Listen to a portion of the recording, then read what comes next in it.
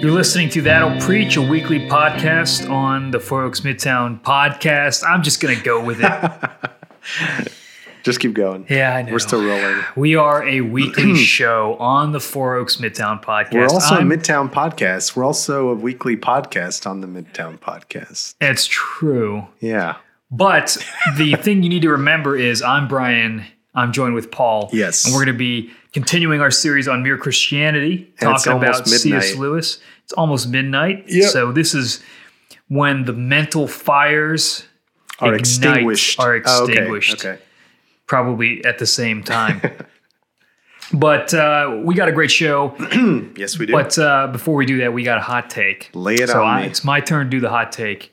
And this is an appropriate, in my opinion, hot take, considering who we're talking about. C.S. Lewis. Go for it. Chronicles of Narnia is overrated. Ooh. Possibly even boring at times. You can't say that. Well. Have you read them? Yeah, I tried. I got as far as A Boy and His Horse or Horse and His Boy or whatever. Yeah. That's the worst one though. Some of the stuff I'm just like, there's not a lot's happening. You know, Tolkien had the same criticism. Look at that. Yeah. What did he say? He thought it was too allegorical and over the top and just not believable. It was not good fiction. It wasn't a good story. Yeah. Yeah, well. It's a children's story. If you keep that in mind, it puts it in perspective. I just thought it was hard to follow the plot, honestly. What? It's so sad. I don't know. I'm just like, who are these characters again? I need it simple. But you follow Lord of the Rings. And that's like I've never read the books. Times. I mean, I read the books a long time ago, but that was difficult. We watched The Fellowship last night. We did. For the first time. Brian We did. Had a bunch of people over and we watched the extended version. It was great. It was like 18 hours. Oh my gosh. But you were able to follow that plot line. Oh, yeah. So Narnia is like a tenth of that. It's so simple. I don't know. It's just. When did you read it? How old were you? I read it within the last year. Oh, wow. Yeah. That is strange. I think the thing is I just couldn't keep my attention. So I just kept like. Okay, that's different from saying. Also, I kind of read it like nonfiction. I'm just trying to like, what's the point of this? I'm just like blasting through pages. It's hard for me to slow down to read fiction. That's another part of it too. Point that Tolkien brought up. He's like, people when they read Narnia, all they're doing is looking for the allegory. They're like, ooh, what does this mean? What does this mean? They're always looking for the theology. So me and J.R.R. Tolkien himself are. You're like the same person. The same person. That's interesting. Have you seen the movies though? Yeah, I saw Prince Caspian, I think. Also quite boring. The Lion, the Witch, and the Wardrobe is actually pretty good as a movie. You know what I think it is? I think it's just childhood nostalgia, you know? And maybe people kind of remember it because it captivated them when they were ignorant children.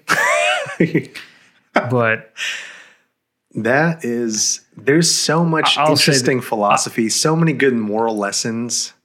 I much prefer C.S. Lewis's nonfiction to his fiction. I read the Space Trilogy too, could not follow it. Very confusing. Maybe you're just not a fantasy guy. Maybe that's what it is. But you like Lord of the Rings. I like the movies. Yeah. I mean, I've seen them all. Yeah. But I didn't like Lord of the Rings till the Two Towers when they had that big battle, and then I was like, I can get behind this. But when I first saw Fellowship of the Ring, I'm like, this is so boring. This is taking forever. And then it had no payoff. And I was like, this is just the first part of 3 movies. Like, are you kidding me? You just sound like a product of this generation. It's true. Low attention span, instant gratification, soundbite, everything fiction. That C.S. Lewis would hate. Yeah. But that J.R.R. Tolkien would approve of. Maybe. Interesting. I didn't know you felt that way. All right. There you go. Changes our friendship slightly. That's fine. You're leaving anyways. Oh, no. That's so sad.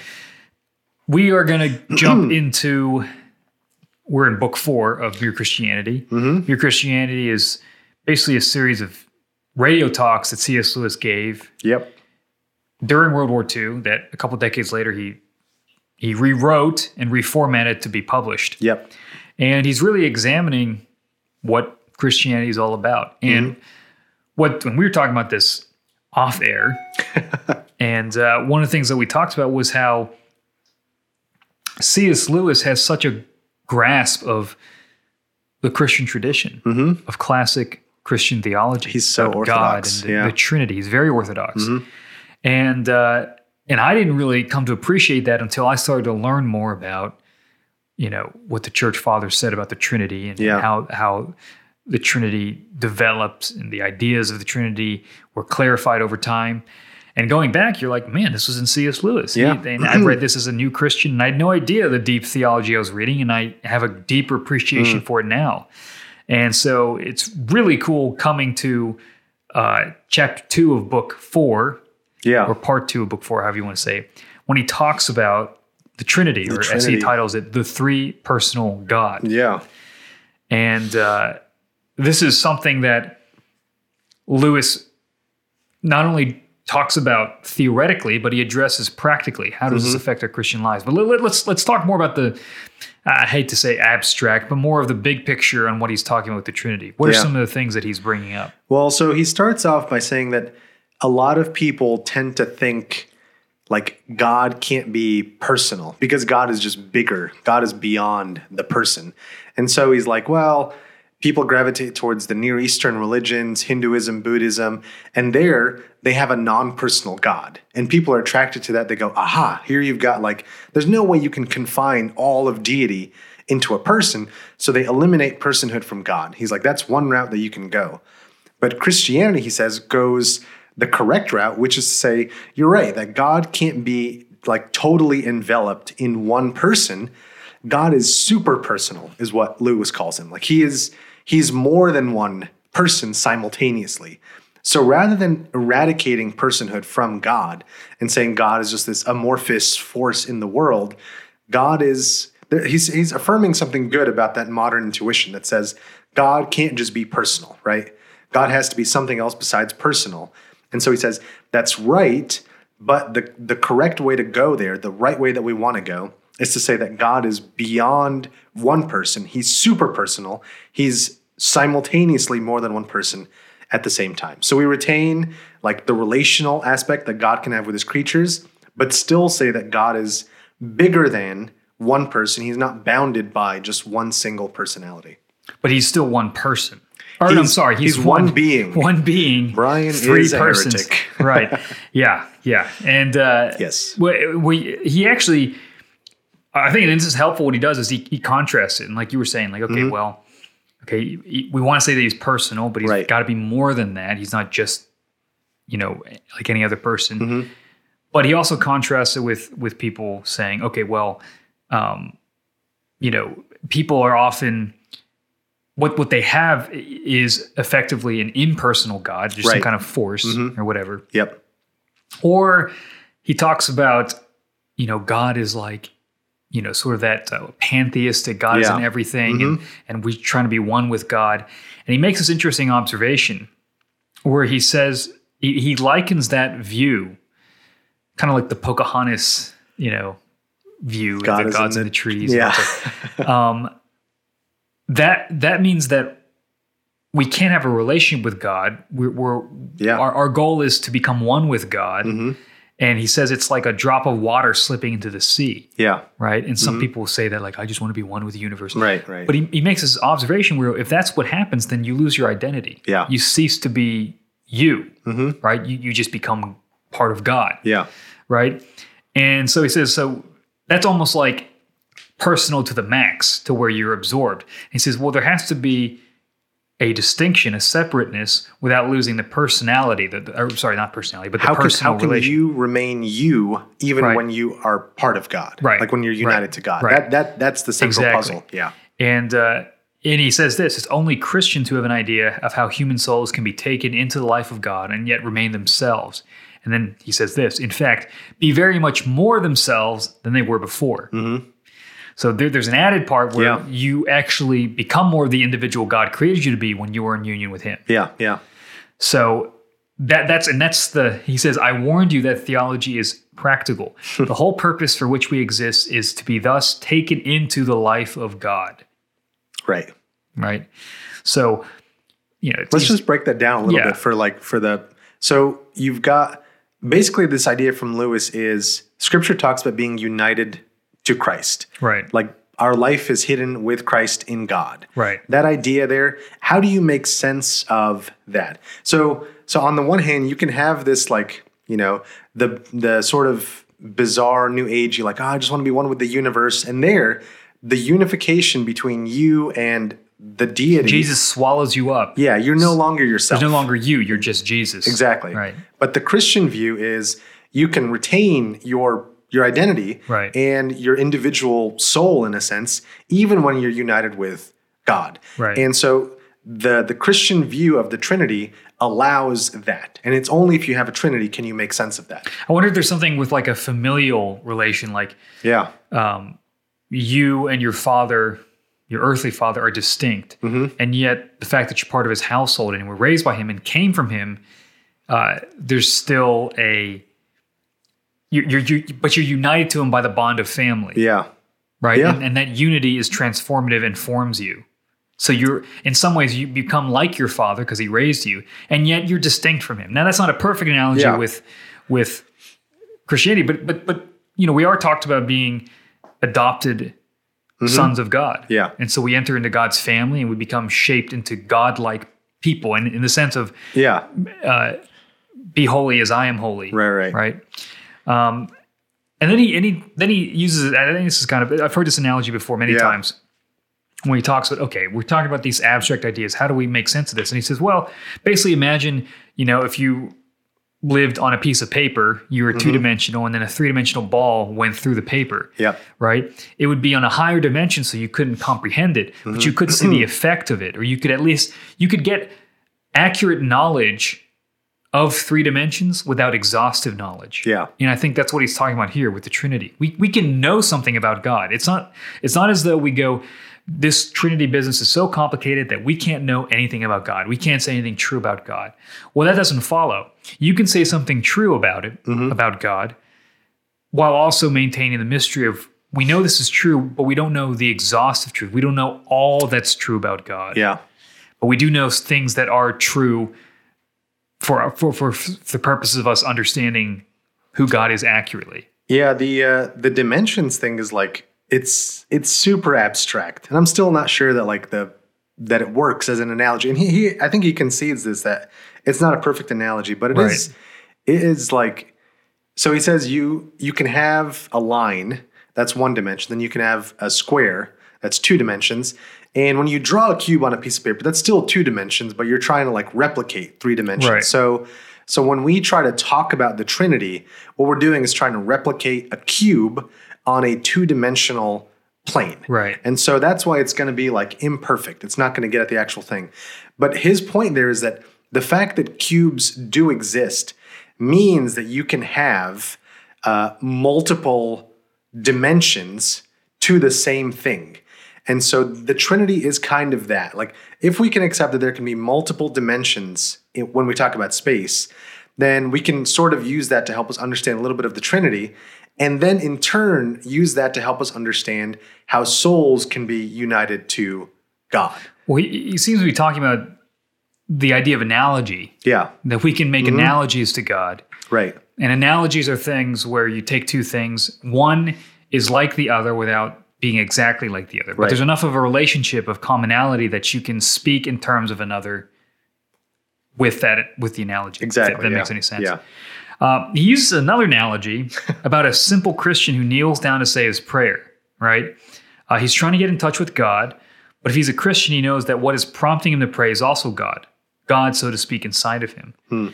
And I guess he's trying to say how God, this makes God a three-personal being, and that the Spirit works in us. And then later on he says it's like the Spirit is behind us and within us. Christ is beside us praying, and the Father's in front of us who we pray to. Right. I guess that to me, I'm still kind of like, I guess he's just trying to show what that means to be part of the life of God. Yeah. I think so. Here it is part of the most abstract part of mere Christianity, and Lewis talks about this in the next chapter. Actually, he says sometimes you just skip over a chapter in a book because it's too heady. And, this is where Lewis gets pretty heady. And then he talks about God and time. He does later, which is, I know, it's interesting stuff. But it's hilarious when you think about Lewis was delivering these talks on public radio during World War II. I know, right? And he's talking about God and time. But he transitioned a little bit to talk about theology as experiential science. And so he sets up in the first part there all of the abstract stuff about the dimensions and the Trinity and our inability to understand God. And then he says, like you were saying with the prayer, God invites us to experience the Trinity. And there's a kind of knowledge that we can get of God experientially. It's a science where we have to immerse ourselves in the thing that we're studying in order to come away with a better grasp of it. So I for all of the cubes that I draw on a piece of paper, it's not going to give me the same familiarity with a cube as if I went and picked up a Rubik's Cube and felt it and saw it. So prayer and living in the church gives us an experience of the Trinity that helps us make sense of the relations between the Father, the Son, the Holy Spirit. We have the Holy Spirit living inside of us, moving us to pray through the Son to the Father. And so there it's like a lived Trinity actually in our lives. So just to recap, because this is a lot of material. Yeah. Lewis is trying to make sense of how we understand God, not just as a personal being, someone we can have a relationship with, but as a three-personal being, as a Trinity. And he's basically saying that we can't fully grasp that, but we can make an analogy to it. Yep. Just like on a two-dimensional piece of paper, you can draw a three-dimensional shape that's still two-dimensional, but it's representing three dimensions in the way you draw it. And we can speak about God in that way, where we can't fully grasp everything about God, but we can still say true things. We can make a two-dimensional 3D drawing of God, so to speak. But we can also experience that reality every time that we pray, because as we're praying, the tri-personal God is working in us, right? He's prompting us to pray. He's the road through which we pray, and he's the destination, the one we pray to. Yeah. Then he talks, so one thing that falls out of that is that because God is so radically mysterious and bizarre and totally transcendent in his nature, it's impossible for humans to know God unless God initiates. Yeah. And we've made this point several times on the podcast before, but Lewis says, when you come to knowing God, the initiative lies on his side. If he does not show himself, nothing you can do will enable you to find him. And in fact, he shows much more of himself to some people than to others, not because he has favorites, but because it's impossible for him to show himself to a man whose whole mind and character are in the wrong condition. And we'll talk about the morality, clarity stuff, but this idea that... So we like to talk about natural theology and apologetics and all this stuff. And Lewis's point here is that God is so radically different and beyond the reach of our minds that we can't know anything about God unless he gives us that knowledge. So all knowledge of God that we have is knowledge that God has gifted us with. It's grace. And that falls out of the Trinity. Like, the Trinity is not something that humans would have just naturally come up with. It's not a natural religion. It's bizarre and difficult and, borderline contradictory. Really, really difficult to get our minds around. And so you think of that, and Lewis says in a couple different places, this is not the kind of doctrine that humans would have come up with because it's so difficult to wrap our minds around. And so there you have this argument for God has to be the initiator of revelation for us to grasp him. And Christianity's doctrine of the Trinity is a really good piece of evidence that people didn't just sit around and make this stuff up. Sure. Yeah. Well, he makes the point that just as sunlight, though it has no favorites, cannot be reflected in a dusty mirror as clearly as in a clean one. And so the idea is, sun, it's not picking to be reflected in cleaner mirrors and dusty ones. It's simply the nature of mirrors. Dusty mirrors just don't reflect as much light. Yeah. And if you bring that as the analogy for God and people, it's like, well, sinners are those dusty mirrors. Right. They're not reflecting the glory of God. It's not because God is choosing not to. It's just that their sinful condition precludes them from doing that. Yep. Which then brings up the point of, well, then how do you clean that mirror? Well, God has to himself do that. Yeah. He's actually got to give you the eyes to see him. And I think that is interesting, where conversion is a moral thing. It's a moral conversion. What's changing in your heart? Yeah. You're now wanting to obey the first command, right? To love God, right? and to love your neighbor. So when we talk about conversion, it is a moral revolution. It's a moral restoration of your heart. Yeah.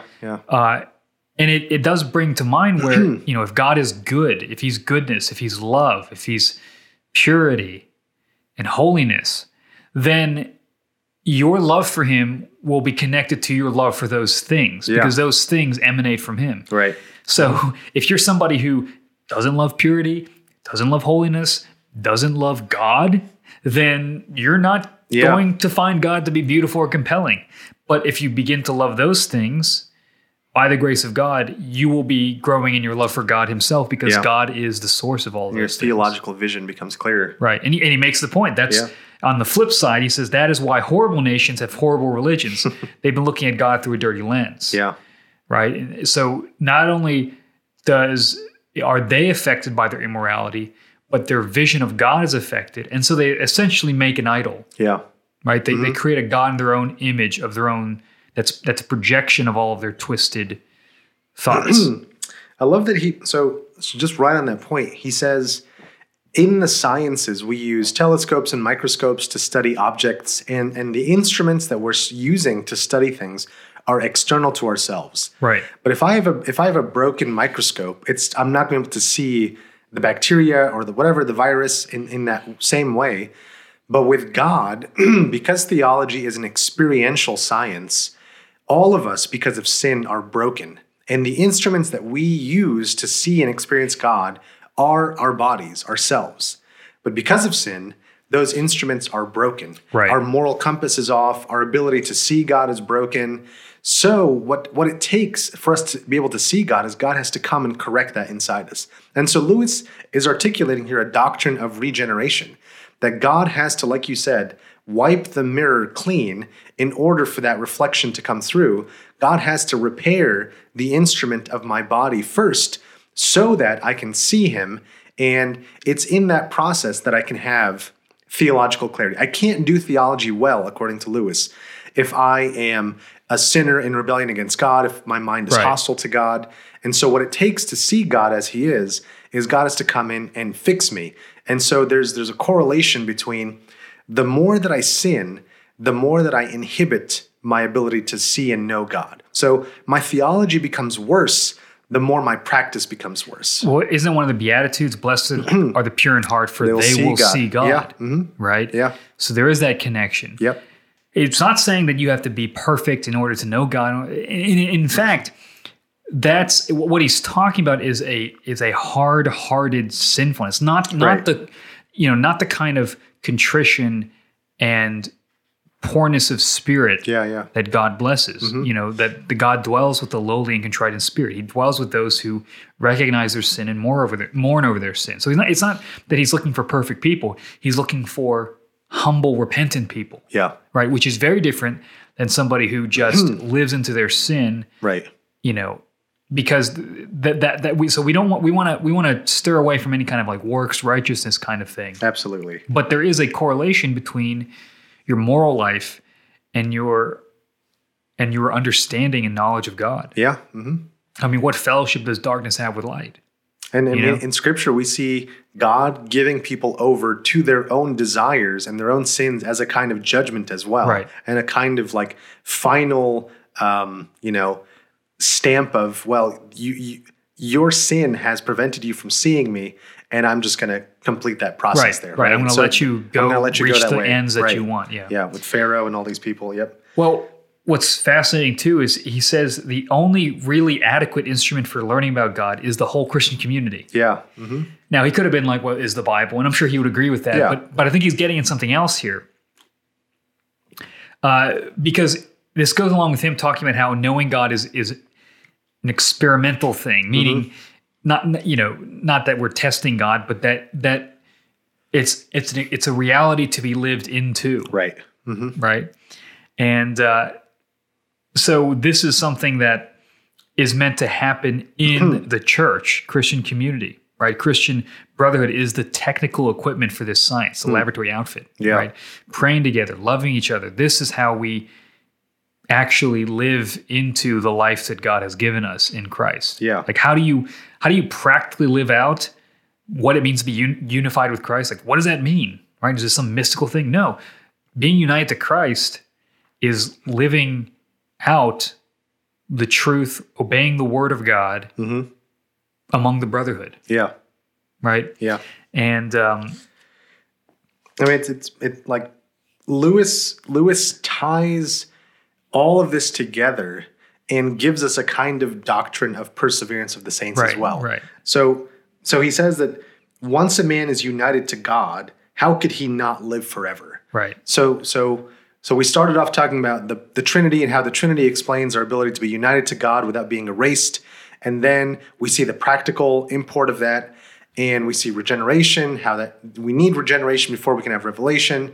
And then also we have the doctrine of perseverance of the saints, that once we're united to God, you have life forever. Right. Like, because that is an act of God, because right. God regenerates the individual, God gives knowledge of himself, and that comes through a process of being united to God.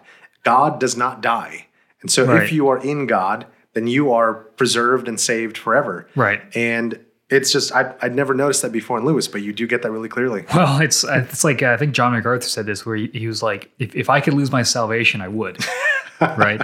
And it is, it's the security. Yeah. It's a sovereign act of God that we are saved. Yeah. But again, and this, like you were saying, God perseveres us, right? It's his power that keeps us going. Yeah. Well, if you jump over to book 4 or part 4, where he talks about, he calls it the good infection. Yeah. He talks about how God's salvation is, and we mentioned this, God's salvation is bringing us into the life of God, right? But then he brings it into the doctrine of the Trinity, because he talks about how the Father begets the Son. Now, this language of begetting is important, and he makes the point, it's not making, right? So why do we say the Father begets the Son? Well, we want to make the point, and the church tradition wants to make the point, that the Son is of the same substance as the Father. Right? So an earthly son is the same stuff as his Father. He comes from his body, right? So there's a connection there. So we want to see that between the Father and the Son. They both are the one true God. Yeah. But the problem is that analogy breaks down because sons come after their father. Right. So there's a time when the Son wasn't in existence. Well, you can't say that about Jesus, about the Son, without making him a lesser God or a created being, which would make him not God. Right. So Lewis points this where he says this begetting is an eternal begetting, right? And then he uses that illustration about what is it? The surface of a table, or the 2 books on a table. Yeah. Well, you do a good job of explaining this. So you can imagine one book on top of another, and you can imagine those 2 books like that from all of eternity. One book is supporting the other book. Now, imagine that like it's not a temporal, like it wasn't like one book was there and then the next book, but they were just eternally together, one book supporting the other book. There you can have a kind of causation that's not temporal. And that's all Lewis is trying to say. You can have something supporting or giving life to something else that's not temporal, that doesn't require one to have come before the other thing. So when we talk about the Father begetting the Son, it's that first book supporting the second book from all eternity.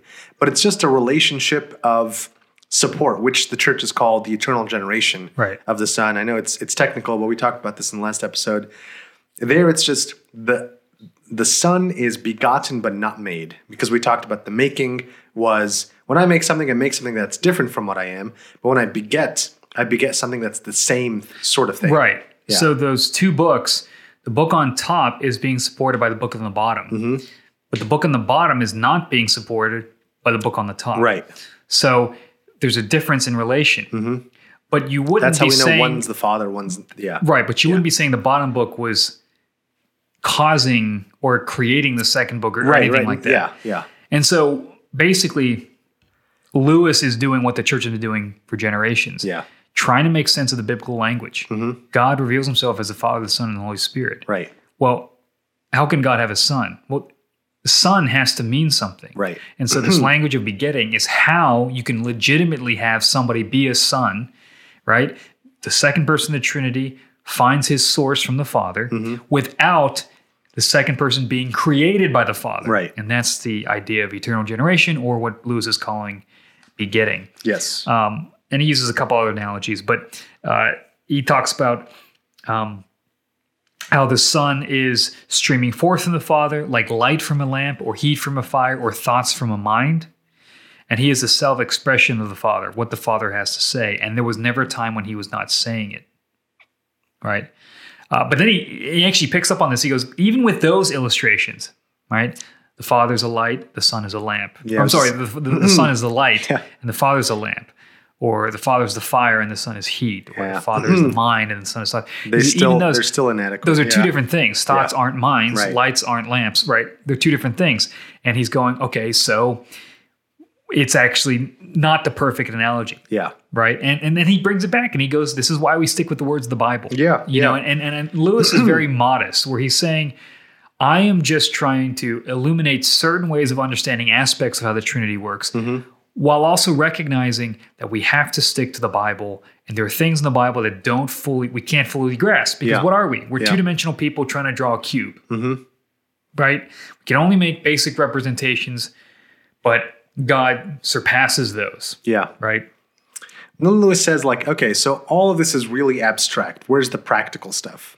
But he does get to something practical. He does. And this is where, like, it's a really cool argument. But essentially, we say God is love, okay? But God is love. Okay, what you could say, what does God love? Who does God love? He loves people. He loves creation. Okay, that's true. But what about, before there was creation, God existed for all eternity. God didn't have to create the world to love something or someone. He is eternally loving. He is loving in his nature. But how can that be true if you just have a singular conception of God as just one person? Right. Who was God loving when there was no one else? Exactly. So you need to have the Trinity to explain how God can be loving in his nature, how God can be essentially loving.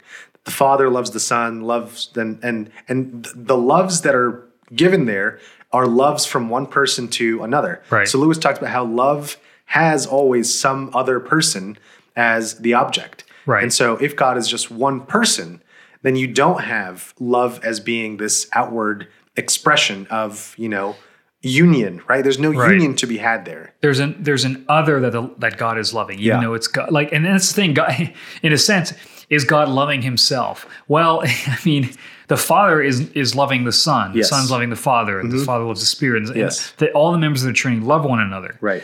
And there really is an other to love in that situation. Yeah. Without saying that there are three gods. Right. How does that work? Lewis is being, we don't know. It's difficult, but that is important because it teaches us that if God's essentially love, and he's always been love, that he always will be love. And that gives us assurance. So if he brings us into his life, it's not as though he's learning to love or that he could somehow change his mind. God never changes. So that love that he has for the Son, that pureness of love, we are now brought into that by our conversion and our salvation, right? And that is that is why everything that we see in the gospel is there. The Father sends the Son. The Son dies for us. The Spirit indwells us. All of these are acts of self-giving. Yeah. And so at the heart of the gospel is this self-giving God. And if we're to image him, what does that mean we're supposed to be like? We're supposed to be self-giving, or another way to put that is we're supposed to love. Yeah. And love is giving of oneself for the good of another. And ultimately, Lewis says this is the fundamental difference between Christianity and other religions. So I'm going to quote here, in Christianity, God is not a static thing, not even a person, but a dynamic, pulsating activity, a life, almost a kind of drama. Almost, if you won't think me irreverent, a kind of dance. Almost. He says a kind of dance. Right. That the union between the Father and the Son is such a live, concrete thing that this union itself is also a person. And there he's talking about that's what the Holy Spirit is, right? So the Trinity is an activity. It's not a singular person. And if you recall when we talked about Aquinas and this idea that God is pure actuality. Everything that exists is a noun, is a table, is a Brian, is a tree. Right. God isn't a thing among a class of things. God is being. When Moses asks God, who are you? He says, I am who I am. My being is my existing. God Right. is a verb. God is an activity. And so you get that in the Trinity. Like the Trinity is just essentially an activity, a dance. What does that mean that he's not a noun? Does that mean, because a person is a noun, right? So Or each being is a noun. Yeah, so here we're going to be like, God as one being is not a thing. God is not like an object. Right. God is existence itself. Right. God is like, our language sort of breaks down here, but one way to put it is that everything that exists is a noun. It's a singular thing. God is a verb. God is an activity. He is being itself. And that's, if you want to think about the classical tradition of God isn't, like, just think of the Moses thing. I am who I am. Like Right. God is ising. God is amming. So it's God like is every being, person is a person who could exist or is could drawing, not exist. who is drawing from the existence bank Yes, right. to live. Yeah. But God doesn't draw from the existence bank. He is the bank. Yeah. Right. For everything that is, it could not have been. You could not have been. Right. Tables could not have been. Right. But for God, that doesn't make any sense. God That's wasn't a thing. incoherent. Oh, I see. He wasn't a thing, and then he attached to himself this thing called Existence. existence. Right. Right. Yeah. Unicorns are like things in our minds that God could attach existence to a unicorn thought and make it real. Right. But God is his existence. Like they're just, Right. You they're could just imagine a intertwined. unicorn, Right. but doesn't exist yet until you add to it the attribute of existence. Right. And now that unicorn becomes real. Exactly. But God wasn't at one point a unicorn that somebody else, this is getting crazy, that somebody else attached existence to make him real. Yes. Talk about late night philosophy. Or God doesn't have potential to become something. Exactly. Like a child has potential to become an adult. Yes. But God is not waiting for the next stage of godness. He simply is pure fullness of I don't know what That's what I meant by the noun. Like Okay. everything that is has potential to become something else. Right. God doesn't have potential to become anything. He just is fully actualized. Right. Which is it's mind blowing. Talk about like You super think that's heady. air you're breathing? Man. That was some good stuff though. That was a lot. I'm trying to think like there's that last just to kind of tie things up here. Lewis says, so he wants to tie this back into the divine life, right? And so how do we make this practical? So we shall be sharing in a life, talking about the life of God, which was begotten, not made. So the importance of being united to Christ, that God's life that he gives us is the life that he gives to the Son, and that life is begotten, not made, which has always existed, will always exist. Christ is the Son of God. If we share in this kind of life, we shall also be sons of God. We shall love the Father as he does, and the Holy Ghost will arise in us. He came into this world, became a man, in order to spread to other men the kind of life that he has. By this is what I call a good infection. Every Christian is to become a little Christ. The whole purpose of becoming a Christian is simply nothing else. So this idea of a good infection, that Jesus is the divine life, and the goal is to spread that to people, is to give that to humanity. And it's the opposite of a COVID transmission. It's a good transmission. Wow. I know, I just went there. It's a life-giving infection. God came and became a man so that he can give that divine life to us. And as a result, we can live forever. We can be bound up in the life of God. And our hard hearts are like a vaccination that creates antibodies to the grace of God. Wait, antibodies to the grace of God? That would mean that it would fight it off. Right. That's our sin. If Christ's grace is the infection, then our sin is like a vaccine. I don't think you know how vaccines work. Don't they build antibodies to fight off infections? They do, but who's giving you the vaccine? I'm saying vaccines are sin. But that would mean that we're healthy, but then we're getting a vaccination of sin. Whereas the fall. Oh, I see. So you're saying Adam got. There you go. Man, forget that analogy. Yeah, forget that analogy. Everything else was pretty good, but yeah. This is I'll blame it on the fact that it's 12:30 p.m. Well, thank you guys for listening. And hopefully this was a helpful discussion for you. We trust that it was. Make sure you subscribe to this podcast, leave a good review, let your friends know all about it, and buy Mere Christianity.